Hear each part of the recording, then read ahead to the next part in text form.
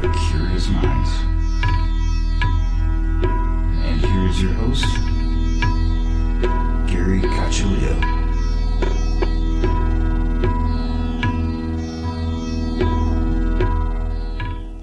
Welcome, everyone, to another episode of Everything Imaginable. I am your host, Gary Cacciolillo.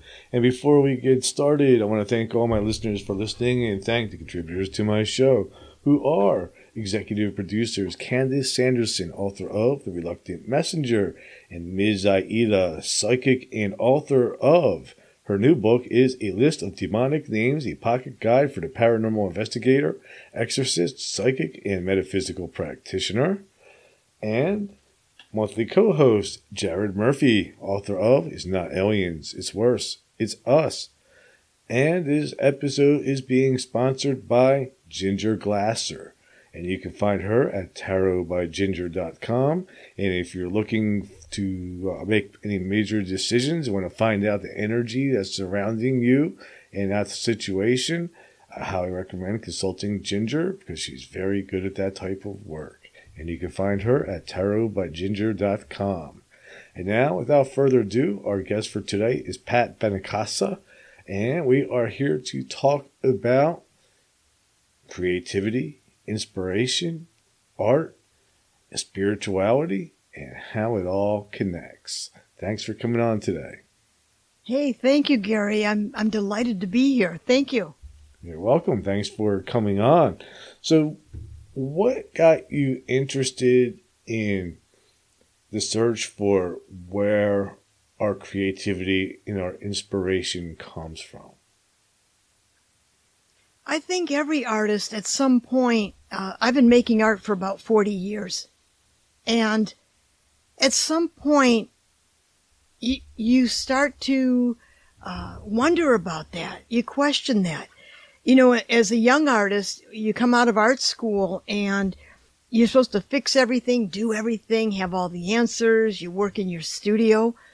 But there are some times when you're working on something and you don't know how to resolve it. And over the years, I've learned to ask, like, help me with this. Or, you know, I don't know where I'm going with this. As opposed to saying, damn it, I can't do this, or I'm having a hard time. So I think those questions about where does art come from? Where's this need for expression? Where's this drive connected to? I think it's a bigger picture. I do too. You know, I wouldn't say I'm an artist, but I've been creative all my life. I've played, guitar since I was a kid, wrote songs, and obviously I do the podcast. I've written a book and short stories and poetry. And you're right. You know, we all come to a point where we kind of wonder, like, well, where is this coming from? Because my best work, like the best things that I've created, it feels like I didn't make them. And it's like, why is that? Why is it I feel like I am not the one responsible for this? And then you almost feel guilty for taking credit for your own work. I understand what you're saying. Sometimes I'll do something, I'll stand back and I think, whoa, how did that happen? Mm-hmm. But it's by your hand. It's by your efforts. But in a sense, it's like we're going through the motions of it and putting our passion into it. But then some magic happens and you stand back and you look and you go, whoa, where did this come from? Yeah. I mean, that's the beauty. That's the power of art making. I mean, you can be in the trenches with a painting for weeks, months, and then all of a sudden it just comes to life. You see it. That's also, what I had a guest tell me, the word inspiration comes from the phrase in spirit. Yes. Yep. So obviously ancient cultures and earlier artists were aware of the fact that their masterpieces may not have been their own. Well, that's an interesting point because I think it goes back to a PR campaign in the 15th century. Giorgio Vasari wrote this book, The Lives of the Artists. And no one had ever done that before because artists were just like craftsmen, if you will. Mm-hmm. So he's talking about them being divinely guided, that they are just almost like gods among men, making this art. So he really imbues this whole mythology about the creative genius and spirit moving through them. So it goes from ancient times into that Renaissance time when artists are really looked at as carriers of the divine. Do you think there's a difference between an artist and a prophet? Oh, I don't know. I think it's all mixed together. I think that's a great question. I think that artists in some ways are prophets in the land of art making. You know, as an artist, you go in directions you don't know why you're going. You're compelled. You try things. You take risks. You just do all this stuff in the land of the unknown. Yeah. We don't make art from what we know. I really don't think so. I think it's that creative risk-taking. Mm-hmm. And like the prophet goes into unknown places because they're called to do it. There's a drive. So I think your analogy of the prophet, I hadn't thought about that, but I think you that's a nice combination. Yeah, I think so too. Like when I read, you know, like in the Bible, there's all different types of prophecies. And, you know, and I wonder, like, in mythologies even, you know, like a mythology, is it a work of art? Is it a prophecy? Is it a vision that somebody has? But it all comes from the same place, which is imagination. Yes, yes. And then it goes into the question, like, you have to, for imagination to take hold, we have to be willing to go there. We have to be willing to break with time. And how do I say that? Like in the West, we have this notion where time is fixed with assumptions. Yeah. There's no room for contradiction. Mm-hmm. And then this beautiful thing called imagination, it's a time buster. Imagination, it doesn't give a rip about time. And imagination holds these multiple contradictions. It's just such a powerful place to be, to allow one's imagination to go. And to me, we learn that as children playing. That's where imagination, you know, when a kid's in a sandbox at age 4, no one's tapping little Sally on the shoulder saying, now, honey, drag that shovel and make a road. And now no, Sally's in there digging up, making, you know, these multiple worlds. I mean, that's the power of play. And that's what artists do. You go into your studio and you play. And I'm not trivializing it. I don't mean it in that way. What I'm saying, there's a certain amount of freedom that our imaginations give us. If we let it. Do you have a process of your own that you use to kind of connect to that creative side of yourself? Oh, Gary. Well, okay. I think of it this way. When we came down the cosmic baby chute, we did not come into this world alone. I believe, and this is my belief, that we come in with beloved ancestors. Not all our ancestors. There's some ancestors you don't want near you. I'm talking about those that love and care about you. And so we come into this world, and I do believe that they are with us all the time. And look at the ancient Romans. In their architecture, when you walk into a Roman house, what do they have flanking the walls? Busts and portraits of their ancestors.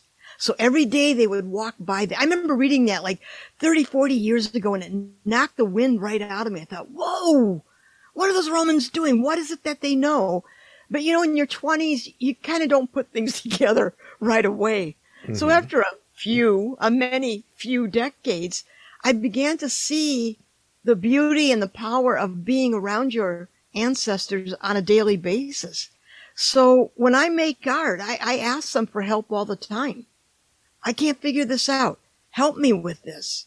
And I've made pieces that I just scratch my head. I think, whoa, how did this come to be? I made a skylight, a 7-ton glass and steel waterfall skylight. It's based on pure compound angles, geometry, overlays of colored glass. Mm-hmm. And now I almost flunked out of geometry. I went to a Catholic school. Need I say more? I wasn't. Yeah, you smiled. You get it. And the nun felt bad for me, so she gave me a D-. But I'm also ADD and dyslexic. So I don't know why the hell X, Y, and Z are even talking to each other. I don't care about A, B, and C, but I can see it in my head. I can see it. I can see that beautiful geometry in my head. But to break it down into mathematical situation, it was just a nightmare.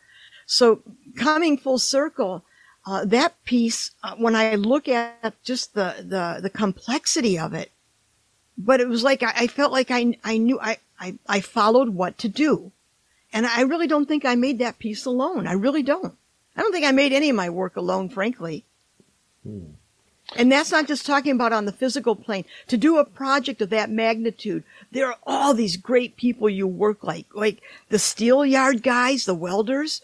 You want to see art in motion, you just watch those guys with a welding torch and steel. Oh man, okay, I won't get started. I got to come back. I get excited. When I used to teach, the kids would say, "Oh God, she's going in the ADD car." So I'm just gonna park it and just stop right there. Okay. That's fascinating. That's like a whole other aspect of it, though, is that you can find this creativity and you can find art in every type of work too. Every job comes with its own unique opportunities to be creative and to connect. Oh, I agree with you. I wouldn't dream of saying that artists have a corner on creativity or people in the arts. I think we're all imbued with that. It goes back to how much we play as children. Mm-hmm. And do we keep that playfulness with us as we go through life? That's where I think creativity resides. I don't care if you're a CPA or a nurse. I don't care what you do. Creativity means that you come up with this crazy answer to a problem while you're eating a sandwich because you're looking at the bread and all of a sudden you go, oh, yeah, that's what I need to do. And that's what creativity is. So it doesn't matter if you're a homemaker, whatever you do. I just think we all have that. I think we're hardwired with it. Do you ever connect to your creativity or come up with answers or ideas from dreams? I don't. I don't do that with dreams. What I do at night, like I'll go to bed. I always say goodnight to all my ancestors. I say, the ones that, whoever came today to help me, thank you. I really appreciate it. I'll talk to them, and then I list the things that I'm grateful for every night, because that gives me the perspective. But then, if I have a problem in a project or work, I sleep on it. I say, okay, I don't have to remember what you told me, but just let me wake up with it. Okay? So, and then I wake up, and the next day I think, oh, that's what I need to do. I wish I could dream. I hear great stories of people having these vivid dreams about their art making, and I wish I was one of them, but I'm not. Interesting. Because, I don't know, I know for me personally, sometimes I'll have a problem and I won't be able to solve it for like weeks.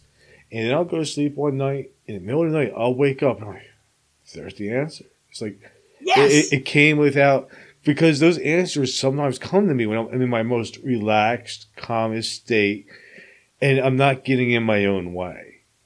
Oh, okay, there it is.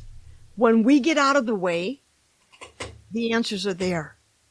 I think that's a beautiful way to put it. My biggest problem is when I demand, like, I got to know the answer to this. I don't know what I'm doing. And I get mad. And then it turns into a shame spiral. Why can't I figure this out? Mm-hmm. And, I teach art, and I taught at art high schools and college art programs. And I just tell kids, if you can't figure it out, sleep on it. But stay the hell away from the shame spiral. It's not about berating yourself if you can't figure it out. It's just about relaxing with it, letting it go. Mm-hmm. It'll come to you. But Gary, that takes trust. It does. You got to trust, right? Yes. Yeah, you have to trust. And sometimes it's not even just the process or yourself, but also the other thing I find is answers will come through other people in conversations too. Yeah. Like the conversation may not have anything to do with what I'm doing, but I might be talking to somebody or overhear somebody, and then like boom, there's the answer that I'm looking for. Yeah, yeah. But that's the beauty of it. I think it speaks to how open you are. Mm-hmm. That if you're talking to someone about something totally unrelated, there's a part of you that's always listening. And that's a beautiful thing. I think gifts come to us many ways. And it also seems, and like you were saying, like we get stuck in that spiral when we start demanding of ourselves to come up with the answer, and it really becomes very counterproductive. But when we let go of it and just let it happen, that's how the process sort of seems to go the best.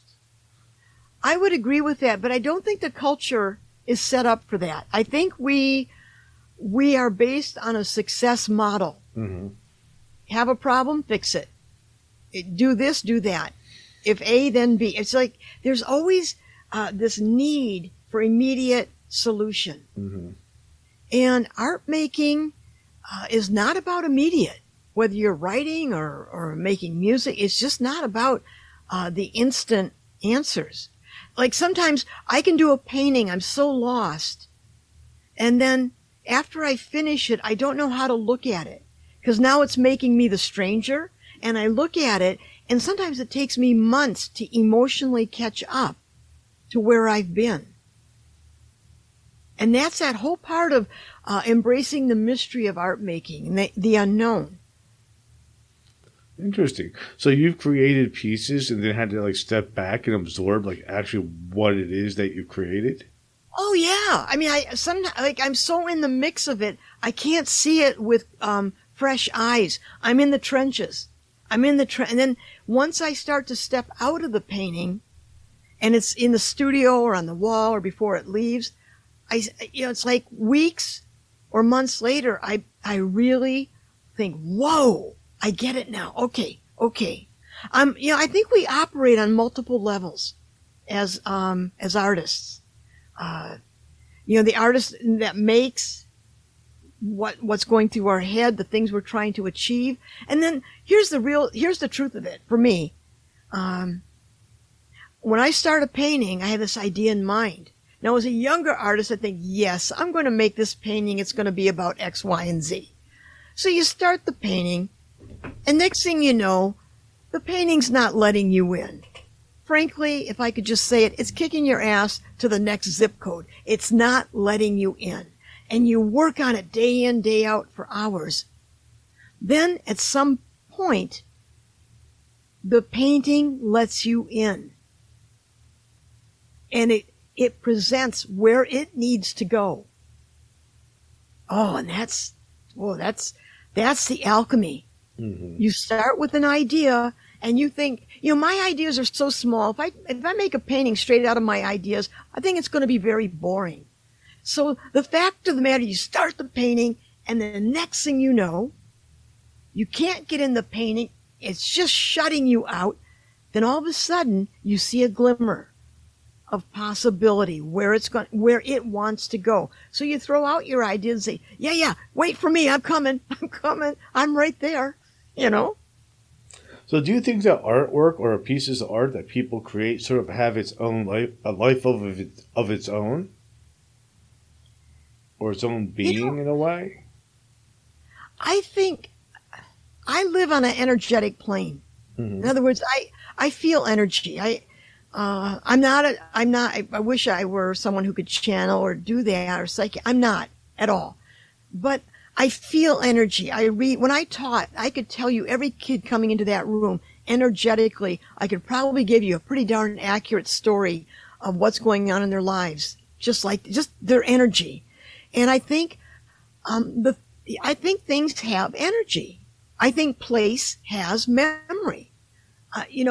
Again, this is not non-Western thinking, but the world's very big. We're in a global reality. Mm-hmm. So I do think that there is an energy that works of art imbue. There's music that, written 200 years ago that can bring you to your knees. It's so poignant. It's not just, I don't know, there's a way that it embodies a truth or something that just cuts across nations, borders, gender, time, and just goes to the heart of us. So if you say, well, does it have an energy or does it have a presence? I'm going to say, yeah, I think it does. I agree. I agree that works of art, songs, music, paintings. Oh yeah. So especially like after the artist is gone, it's like the actual piece of work takes on a life of its own. Yeah. Yeah. And it becomes different things to different people, and just starts filling different roles in the world. Oh yeah. Yeah. And as the artist, you cannot control what the viewer brings to your work. You can't. They will bring their own joys and sorrows and vision and frustrations and success. They will bring to it. All we can do is release it into the world. And that's hard because, really, we're little universe builders. When we make a painting, we're building our own little universe. And then all of a sudden, it's not yours anymore. You got to put it out in the world, and it has to fend for itself. Yeah. So do you have any artists that you sort of model yourself after? No. There are artists that I love, but not to model myself. Frankly, Gary, most of the art world when I was coming up was male. Right. And those models were male. So in the 70s, when I was in art school, if you wanted to play with the boys, you had to, wear the work boots, the fatigues, drop the F-bomb, and maybe smoke cigarettes, Mm-hmm. And I'm just not that way. I'm not that way. I tried it, but it wasn't terribly successful. So coming up in the 80s, I was represented by a gallery. They had 18 people. 2 of us were women. So my models coming up were really male in that sense. Yeah. And it wasn't until the 90s when there's all of a sudden you had the Guerrilla Girls coming out of New York, putting on gorilla faces and then attacking the museums with posters and saying, where are women in your collection? Where are the women curators? So there was this thing that was starting to happen across the board. There are a lot of wonderful women artists, and now we're starting to see that they get their due. That's kind of a strange thing because, when I think of art and painting and things like that, to me it almost seems like is coming from a feminine type of energy, a creative. Really? Because you're giving birth to something new, and that's what a female's role is, So it's interesting that it's been male dominated for so long. Yeah, but it was, and it was terribly oppressive. But then again, we're living at a time when things are coming undone. With COVID, we now see that the gatekeepers were blown out of the water because museums had to close, theaters had to close, performance venues. So the traditional gatekeepers like curators, directors, for 2 years, that's been frozen. So artists went to online, had their own shows online. People performed online. People got really creative. But that whole notion of gatekeeper, I think that's 100-year-old paradigm that is in a shift. It's in a shift. Absolutely. Yeah, it is changing. It changed really quick when everything, because now, not just an art, like for me, just as a content creator, I wouldn't have been able to create as much content and become as popular as I've become pre-COVID. Oh, my God, I know. I agree with you. The idea of podcasts, and that's another aspect. Now, if COVID had anything good to it, and I'm saying that very respectfully because so many people have suffered from this. I mean, okay. But the other aspect to it is that it forced us to connect in different ways. So, for example, like right now there are 424 million global podcast listeners. This is post-COVID. Yeah. And when you think about a podcast, Gary, what is it? It's a recorded conversation. That's all it is. And so all of a sudden podcasts are taking off like crazy. And I began to wonder about that. And I think it has something to do with hungering for a sense of community, for a sense of connection. And I think that's what this podcast phenomena is all about. It is. Plus people, you know, That's part of people it. want And I think that. the other part of it is, I think people are starting to wake up to the fact that they're just being fed garbage through mainstream media. Oh, don't even start down that road. Yes. When you look at news outlets, when I look at news, I look at BBC, the India Times. I look at international news before I look at anything here. I want a broader picture. And these podcasts, my God, they're investigating things. They're questioning things. I think it's healthy. Yeah, it takes new ideas and spreads them around. Yeah. It Yeah. makes people think. Yeah. So you do podcasting too as well, right? I'm a podcaster.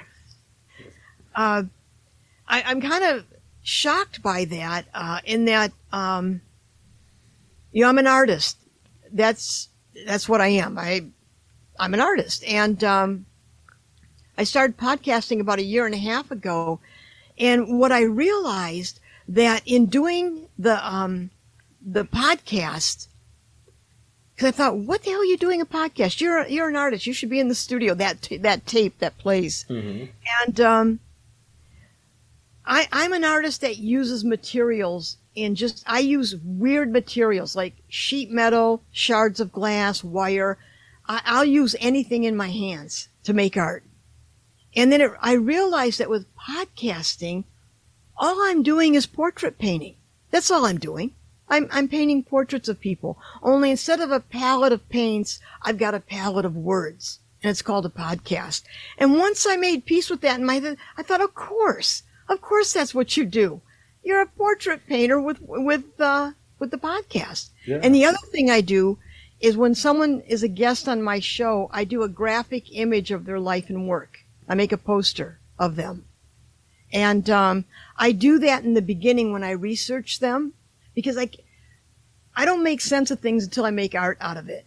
So when I get all this information about somebody, all I do is start working on their graphic, then I know what to do and what to ask. So when I'm done, I have a portrait of these people. So I have to find a way of making art and the podcast. It's not just podcasting. It's like opera. Opera's like a full art form. You get sculpture, performance, painting. It's the whole enchilada. So for me, podcasting is making the poster of the guest and painting their portrait with words so that they can show who they are. Isn't that portrait painting? You want to capture the spirit of somebody. It's very interesting. One of the things that I find interesting too about podcasting is most of the people that I know in the podcasting field are people that were musicians, writers, artists. Everybody I know that's in this field and that has stuck with it and have had success with it are people who have worked in other creative mediums. What do you think about that? I think, this is just one medium that is easily distributed. It's easy to distribute. And also, I don't know. I think it's consumable. It's consumable, I would say the word would be, because a lot of people now, they're not as patient as they used to be. So they're less likely to sit down and read a book. And during COVID, you couldn't go to an art museum or walk around different stores and stuff like that.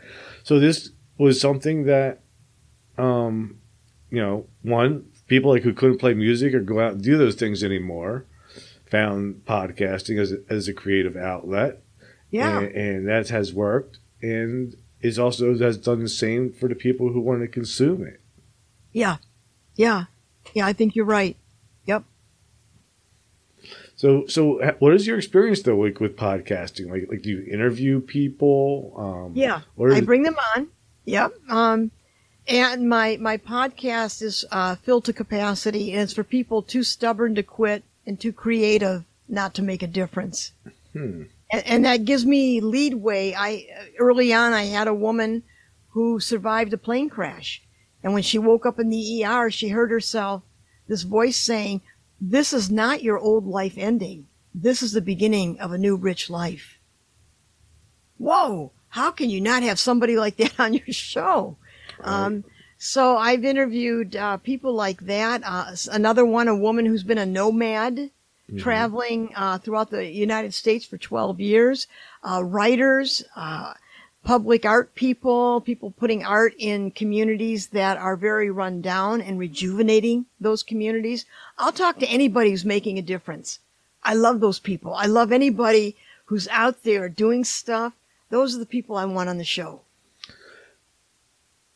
Interesting point. A lot of people dismiss artists as flaky people who are lazy and don't want to go to work and just play around all day. But that's not really the case. Oh, God, no. I don't know any of my colleagues or students that would fit that bill. It's certainly not my creative practice. I research the hell out of everything. I work with materials. I work with people. Deadlines are important, and my colleagues are the same way. I think that comes out of that bohemian stereotype of the dandy out of the 18th century, and that kind of has stuck on to artists until you know one or two or three, and you see that is not the case. Well, it certainly has stuck, especially to musicians, because musicians always get a bum rap.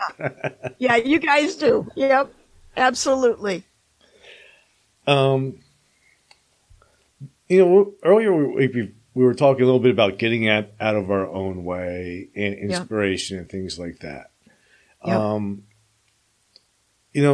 One of the things that I wonder about sometimes is, like, especially in music anyway, like, it seems like some of the best songs and best performers did their work under the influence of drugs. And when they've stopped using those chemicals, their creativity diminished.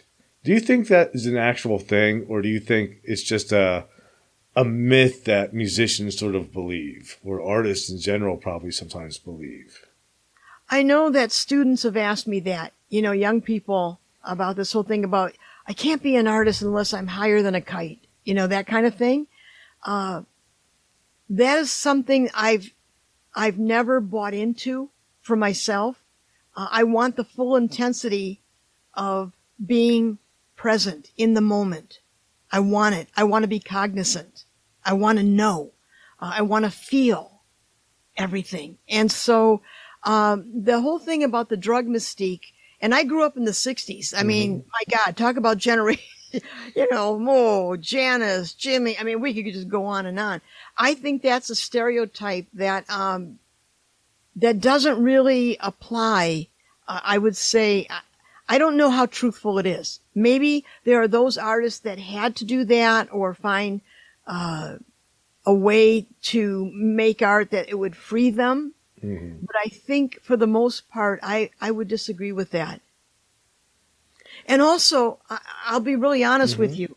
When I was growing up, I was kind of into a lot of stuff. I mean, I was raising hell and stuff, and I was drinking a lot. I'm talking, middle school, high school. I was really, and I remember one night I was just drunk, teenager, and I was sitting in the middle of a highway.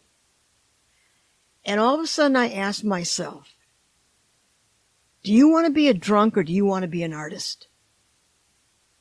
I'll never forget that. It was like, that is so fresh in my head, that moment, that everything changed for me. I got up, I went home. That was the end of drinking. Because the only thing I have ever wanted in my life was to be an artist. That's the only thing. I knew it before I was even verbal. I've always known that. That was a calling. It's not a career. It's not nice. It's my calling. That's why I'm made. That's why I'm here. So, the idea of being an artist and drinking or getting high, for me, that's a dangerous way to go.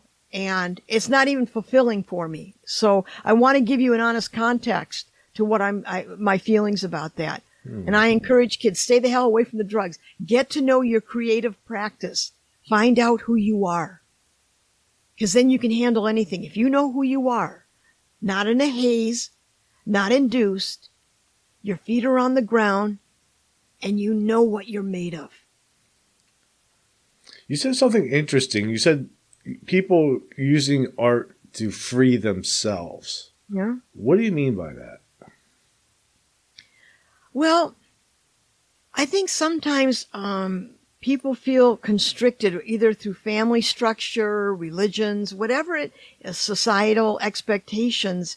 I think that art is a place that people feel they have automatic autonomy and freedom.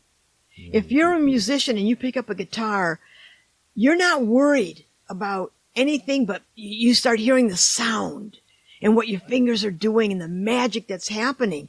There's a freedom to it. There's a way that we allow ourselves to express, just to be. The question is for a creative, how to be in the world. How do we be in this world? And so art is often a venue, a place to just express yourself directly. It's raw. It's there. Yeah, that you lose yourself in your work. It's permission. It's automatic. You don't have to say, Mother, may I? Yes, you may. May I put blue on this canvas? Nobody thinks. You're just there grabbing the paints and mixing it up. I just think it's yearning. It's yearning to be free. And I think that's encoded in all of us. It's a place without judgment. Oh my God. My vision has edges to it. When I want other people's approval, I can almost feel the edges around my vision taking hold. And then I can't see what's actually there, seeking approval. Mm-hmm. And so, what stops people from expressing themselves? What are other people going to think? Oh, I don't know if I could do that. Well, it's never been done like that before. Really, should I? Should I? Who gives a flying rip? No. When you're in the studio or you're alone with a piano or whatever instrument you play, or you're a writer, you just let it go. I think that's how we find home. Our art is our home. That's where we dwell. Mm-hmm. Wow, that's deep. But when you're in that place and you're creating, and you're in that place without judgment, I know even for me, sometimes afterwards, I'm almost afraid sometimes to show it to people. Yeah. Because I don't want it to be judged. And you know what? That's okay. I think that sometimes I finish the piece, I'll turn it against the wall. Mm-hmm. I'm at white heat. I gotta simmer down. The reverse of that, though, Gary, is that when you have a good idea, I've often told students, don't talk about it. Do not talk to people about this wonderful idea in your head. Go to the studio, start making it. Don't share it. Don't open it up to people that want to take pot shots. Well, why are you thinking that? Well, that's not really, you don't want to do that. So at the front end of the art making, hold it within the space of who you are. Try to figure out what it is this new idea is telling you. But on the reverse end, when you finish something, I don't know. I think sometimes I got to kind of embolden myself to handle any flack that's going to come my way. Now, as an older artist, I don't really give it. I'm in my 7th decade, Gary. My edit button is gone. So at this point, when I say something or do something, either deal with it. If you don't like it, leave. Take what you like, leave the rest. It does get a little bit easier as we get older, doesn't it? Isn't it? That's the beauty of getting older. I love that every decade I could feel that edit button getting smaller and smaller and smaller. And I do love that. I love that. It's like this podcast. I never edit anything. You talk about a lot of stuff. I love it. I've listened to your podcast. I love the creative range. You just follow the ideas. Mm-hmm. Yeah. So, what about blocks? Like when you are doing something and you hit that block, like a writer's block. It happens with all different types of creativity, whether you're playing music or writing or podcasting. How do you get past a block? As a younger artist, when I got those blocks, I would panic and think, oh my God, I'm never going to make art again. And I see that in students, whether college level or high school. I have a block. I don't know what I'm going to do. I don't think I'm going to make art again. I see it. I feel their fear. And I would do that too. I would go into the studio thinking, what's wrong with me? Oh my. Now I kind of figured it out on this side. I figured out, and I tell kids, you got some new things floating around and you haven't caught up to them yet. That's not a block. You're having a realignment, man. Things are going on. Don't you think for a nanosecond that's a block. You just haven't caught up to where you're going to go. That's really good. That's really, really good. Because maybe that's it. Maybe we think we got a block, and when we start thinking we have a block, that actually creates it. When really what we're experiencing is just a natural part of the process. It is. And you know what, Gary? Part of the process, now I'm waxing poetic, like the sage. Oh my God. I cannot tell you the number of times my temper tantrums you know why artists have studios? So they can have temper tantrums in private. That's why you have a studio. Okay. So I did not come easy to this. I'm very emotional. I'm right at you. So, I lived through years of, oh my God, I've got blocks. What's wrong with me? I got rejected from this show. Oh my God, I'm not a good enough, that nonsense. Anyways, this whole thing is about how we reframe our thinking. How do we reframe it? And so the idea of the artist block is, to me, a way to beat yourself up and to take out that awful measuring tape of why you don't measure up. And it has nothing to do with that. It just means that you have a lot of things inside of you that you're sorting through. And I tell students, if that's happening to you, go do something nice for yourself. Go to a coffee shop, have coffee, go read a book, go hang out with friends, and trust that beautiful, magnificent, creative self is working. Don't worry about it. Is there such a thing as bad art? Oh, I get that from kids all the time. I'm going to say yeah. But art is in the eye of the beholder. You can't say that there's some art that's bad, right? I mean, that's usually, and so it's like this cosmic cocktail party where anything goes and anything can be said and it's just fine. For me, that's not art. That's not my approach to art or my thoughts about art. I think there's a level of what holds, you could look at it technically. Does this piece hold your interest? Mm-hmm. Are you challenged by it? Does it bring you in? Does it ask you to just look and think about what's going on? And if you walk by a painting and someone yawns, oh my God, ask them, is there such a thing as bad art? Well, there's art that doesn't invite you in. There's art that has answered all the questions. There's no reason to look at it. I don't care how you define it, but I think there's a criteria of excellence. And for me, does it pull the viewer in? I'm not talking about composition. That I'm saying, does it stop you in your tracks? Does it grab you?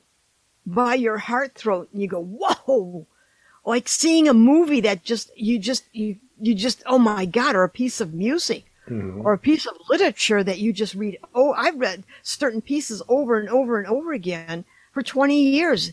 And it's like falling in love all over again. So did I answer your question? Somewhat. But I wonder, like, what about like in the opposite way? Like I, for example, I used to play in a punk band, and then like afterwards, I would go to like these open mics and play some of my punk stuff, and the place would literally, people would just freeze in shock, not know how to react, and leave. Yep. I mean, I definitely caught their attention. That's for sure. You do.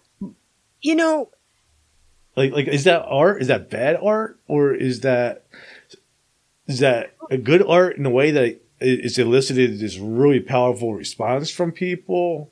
Like, let's change the question, Gary. Instead of making it a matter of judgment and opinion, if I show a beautiful landscape painting to a lot of portrait artists, they might not be hepped up about it. I may submit, I do these industrial paintings on sheet metal, okay, of these demolished work sites. If I enter that in a show of bucolic landscapes, well, it's not going to get in there. So it's not a question, is the work good or bad? It's where do you align your work? Where are people who will be open to it? So if you play punk in a group of maybe 50 and older, they may not resonate with it. But if you bring that same music into one of my art classes, those kids will be all over you because it speaks to them. So when you look at the cycle of music and what was constituted as, oh my God, that's outrageous, that's not music, you know, rock and roll, that was offensive. You know, when you look at all these different genres, right. Debussy was considered ridiculous. I mean, when you, every moment has its counter moment. And when something new comes in, someone might not like it. So I don't think it's a question, was my music good? Was it bad? Was it art? I don't think those questions don't have any standing in the reality of the situation. You played it in front of a group that might not have any inclination of what punk is. One of the funny things that would happen to me too is people that, especially like against people that didn't understand it, would assumed that it was good performance art. Oh yeah, you always have that. And I'm like, that's you have interesting. That. I don't know what you mean, but there's always that element that will take something that they don't know about, or it's considered crazy or wild. Go, oh yes, this is prescient. This is art. Well, here's the real test. 50 years from now, 100 years from now, will it still be there? Will anybody look at it? Is it, you know, I think it's the test of time. Timelessness is a tough one too, because our culture, our society, the things that we're used to, our language, the tools that we use changes. So to make a piece that is timeless, you really have to hit on something that's been common to human beings from the beginning of time. I don't think any artist sets out to do anything timeless. I think it's that we are the vehicle or the channel. Our hard work, our discipline, our creative practice allows that channeling to come through. And then when you do make something that seems timeless, it seems like everybody knows it. They look at it, you go, whoa, whoa. And I've never met an artist saying, yes, I think today I'm going to make something I don't know anybody that thinks like that. But I think it happens. But it doesn't just happen willy-nilly. You have to work your ass off, and you have to work hard, and you have to have a creative discipline and a routine, being in the studio every day for these things. If something's going to happen, you want to be there. Interesting. But there is no timelessness. Like Beethoven's Ninth Symphony. Oh. I mean, to me, that's sort of timeless. Or, I think there's timeless works. Absolutely. Van They're- Gogh. I mean, Yeah. They're as fresh as the moment they were first played. There's something about that does transcend gender, race, time, culture, nations, religions. It just cuts through everything and goes to the heart of us. Oh my God. And if I could interject, yeah. it took me years to figure out, like students would say, well, what's art? Hey, B, what's art? That kind of thing. Mm-hmm. And for me, I found the answer in Martin Heidegger when he asked the question, what is a thing? And he answered by saying, you know what a thing is by the way it gathers the world unto itself. I read that 30 years ago and knocked the wind right out of me. So to this, I would say art is a point of proximity that dissolves the distinction between our here and there and pulls us towards itself and each other. That's my definition of art. Do you think there's any divine truth that is sort of hidden in works of art or in the creative process? Divine truth. I'm not sure I understand the question, Gary. Can you say more? A piece of God.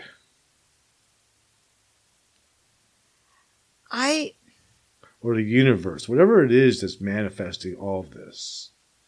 I do. I have a passion for sacred geometry. Geometry is the one thing through all my work you will find. And to me, I love sacred geometry. Mm-hmm. These forms, circle, triangle, square, are older than time.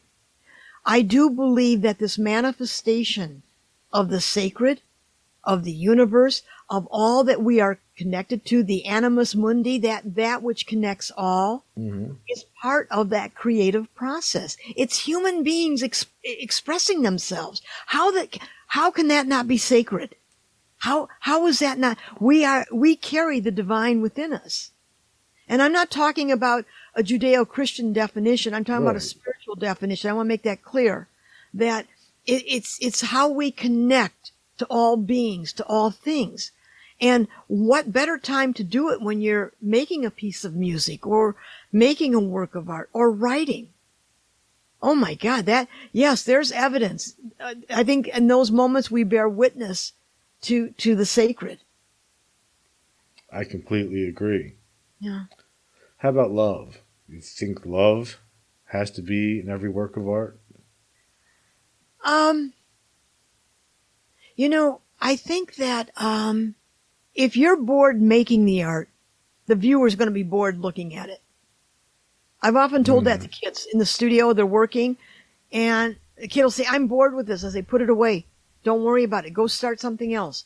Go a different direction. But if you're bored, we're all going to be bored. Who the hell wants to look at bored? So the idea is, I think you have to love what you do. Oh, I think you have to have a passion. And you know what? Passion is not containable. Excitement, enthusiasm, man, you can't package that. It just bursts out. It just goes all over the place. That's part of the alchemy of the creative process. That passion for sounds, for minor keys, whatever it is. It's that passion that drives it. That's the alchemy, and that's love. I agree. I completely agree. I think if there's no love behind the art or passion, you're right. The person who's creating it is not going to be impressed by it, and the people that are looking at it are not going to be impressed by it. No, they're not.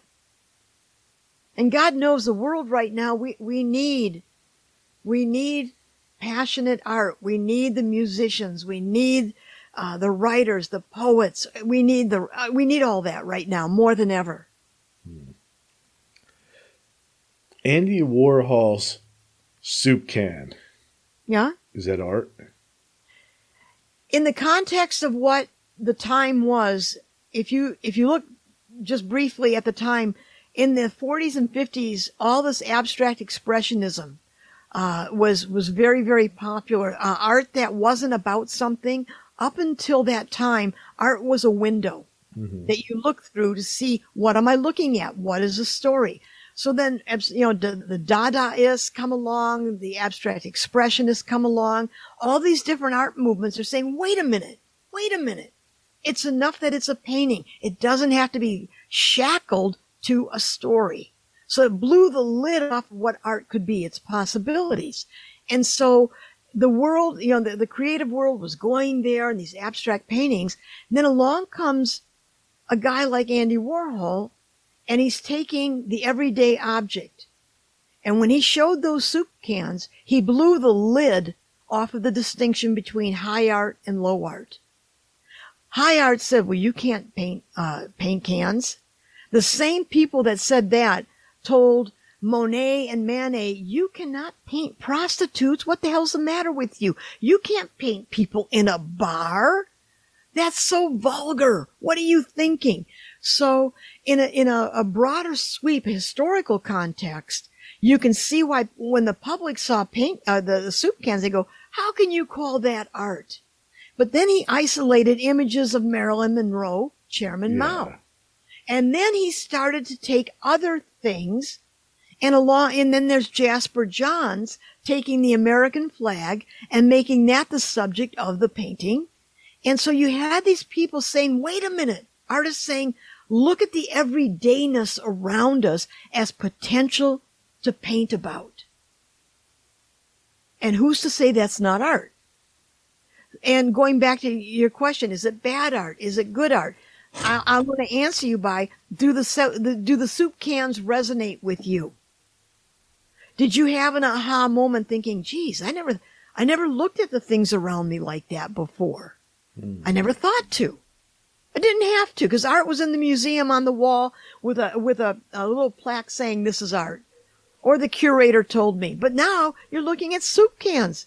And Marilyn Monroe, what the hell is that, Well, the Marilyn Monroe pictures, I think, were fantastic. One of the things about the soup can is that they're at the Philadelphia Art Museum is where I saw it. I guess they're still there. But Philadelphia is right across the river from Camden, New Jersey, which is where they made the soup. And I remember the soup factory had the giant soup can on top of the factory. Oh, nice. Like, it was huge. It was like it must have been like 4 or 5 stories, this gigantic soup can on top of the building. So that's kind of like what it makes me think about. And that's what we were talking about earlier, Gary. Everybody brings their own viewpoint, their joys, their sorrows, their life to the work of art. And because you've lived with that with the giant soup cans, that's possibly your frame of reference for the soup cans. Maybe they don't speak to you. You'd rather see the big ones on the building. Really. But that's fine. We are the curators. It's like, again, when students say, how do you know it's art? So I ask them, so you really like this girl, you want to ask her out, and everything she does you just think is wonderful. Now, do you need a curator to tap you on the shoulder and say, now the reason you are interested in this person is because they're always funny, they're always pleasant. Are they instructing you? No, you just feel it. You feel it. You're drawn towards this person. So you can be drawn to some works of art and others can repulse the hell out of you, Yeah, I guess that's just what the cans remind me of, is that is the old Campbell's factory, and so it makes me think of a time, that's sort of gone now. Yeah, it is. Do you have any favorite abstract pieces? Yeah, I do. When just before I went to college, I took a community college art history class. And so they're showing contemporary art, and up on the screen comes a Willem de Kooning. I damn near fell off my chair. I gasped mentally. It was the most ugly, beautiful thing I had ever seen. And it took the wind right out of me. And I guess that's when this whole thing about contradiction, I began to fall in love with contradiction then. I couldn't understand how something so revolting and ugly was so beautiful at the same time. I didn't know what that meant. So for me, my first love was Bill de Kooning, and some of his work, they were just really out there. And then, the abstract expressionists, I really love their work. And, yeah. Do you like Salvador Dali? Dali is fine. He doesn't trip my switch. I think for his time, he was brilliant. He is brilliant. Those visual puns, what he brought to his work, I think was just amazing. Yeah. Interesting. Do you have an artist that you particularly don't care for? Oh, there's art forms that Yeah. Yeah, there's art forms that I don't care for. Because someone's an artist doesn't mean that they love all art. I think it's like very idiosyncratic. It's like our opinions, our tastes in things. There's some artists that just leave me cold, and others that I think, oh my God, I wish I would have done that. That's beautiful. Oh my God, I know my early first loves was early Renaissance, Giotto, and Piero della Francesca, Andrea Mantegna. We're looking at 1400s. My family never talked about art. I went to Catholic school. I didn't have art classes. I don't know why I became an artist or why, but I was 12 years old and I went to Hudson's department store in Michigan. I'm from Detroit. And on the top floor, they had a bookstore. And I grabbed this book, Western History Painting. I opened it up and I saw Giotto. And I looked at that and it was like looking at my family history. That's how it felt. It felt so intimate. And Giotto came when, up until him, there was these icons, in the gold with the Madonna, and they're very rigid. And then out of the blue, Giotto comes along and he paints the St. Francis series realistically with such tenderness, such poignancy. And he did the St. Francis frescoes, and I looked at this. I couldn't even, I had enough money in my pocket to buy the book. And I tell you, I thought I had the Holy Grail. And to this day, I love Giotto more than ever. Over the years, I have pictures of his work in my bathroom. I have it all over the house. And I see something different every time. I think, you son of a, how did you know to do that? Or how did you figure? I'm always like, I want to talk to the guy. Now, I was raised Italian Catholic, okay? Which means if you have a saint, I can tell you anything about the saint. And we're raised to talk to saints, right? I mean, so you talk to saints. But I was raised in my mind to talk to the artists. I talk to the artists. I always have. I love them. To me, the writers, the artists, the musicians, the rabble-rousers, those, and the saints, the troublemaking saints, those are my saints. All of them. Mine too. There you go. Then you understand. I do. I totally understand. Because I think, I don't know, again, like if you can spark an emotion or creativity in another human being or a new idea, it can change a person's life. Oh, yes. Yeah. Yeah. And that's what it's about. There's only one question we can ask ourselves when it's time to go. One question only. Did my being here make a difference? That is the only question in my mind that I want to ask. Me too. Yeah. That's why you do what you do. That's why you're podcasting and talking to people and touching lives. Yeah. Wow. So are you still teaching? No, I stopped teaching a couple years ago. I jumped back in last March and taught at the Arts High School for a semester. I designed a class, Mixed Media in Urgent Times. And so I taught for a quarter, and it's because when I left teaching, I think that I started the podcast. I really miss it. And I do a lot of guest lecturing. I was at Macalester College. I go different places and talk. I really miss it. I miss that that connection with kids. So podcasting for me is sort of like a different way of teaching. Only I'm doing a lot more listening. Yes, me too. So before we wrap it up, I want to thank you for coming on. This is a fantastic interview, and you're welcome back anytime. Thank you. Where's the best place for my listeners to find you, find your art, find your podcast? Okay, if they go to www.patbenencaza-art.com or just Google my name, you'll go to my website, and the last name is Benincaza. So if you do Pat Benencaza, you can go to my website. You'll see the podcast. You'll see the paintings, the sculptures. You'll see everything. All right. And people don't have to remember how to spell that last name because there'll be a link for it in the notes to this episode. Oh, great. Thank you. Thank you for doing that. That's like trying to remember my last name. I was going to say, you understand the problem. I saw your name. I thought, oh, no, a fellow traveler. He gets it. The guy knows. Yeah. All right. Well, thank you for being on. And it was a pleasure having you. And hang on for one moment while I play the outro.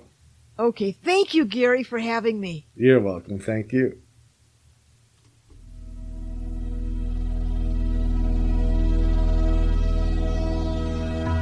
Thank you for listening to Everything Imaginable. You can reach Gary at everythingimaginable2020.com or message him at everythingimaginable2020@gmail.com. He's also on Facebook, Twitter, Instagram, and LinkedIn. You can buy t-shirts, coffee mugs, and other merchandise to support the cost of producing this podcast. Click on the merchandise link at the top of this page, www.everythingimaginable2020.com. You can also buy the book Enlightenment Guaranteed. It's the only book on Zen that you'll ever need. You can find it on Amazon, and it will change your life. Because remember, everything that it says was first imagined. If you loved what you listened to today, don't forget to rate, review, subscribe, and share. Again, thank you for listening to Everything Imaginable with Gary Cochilio.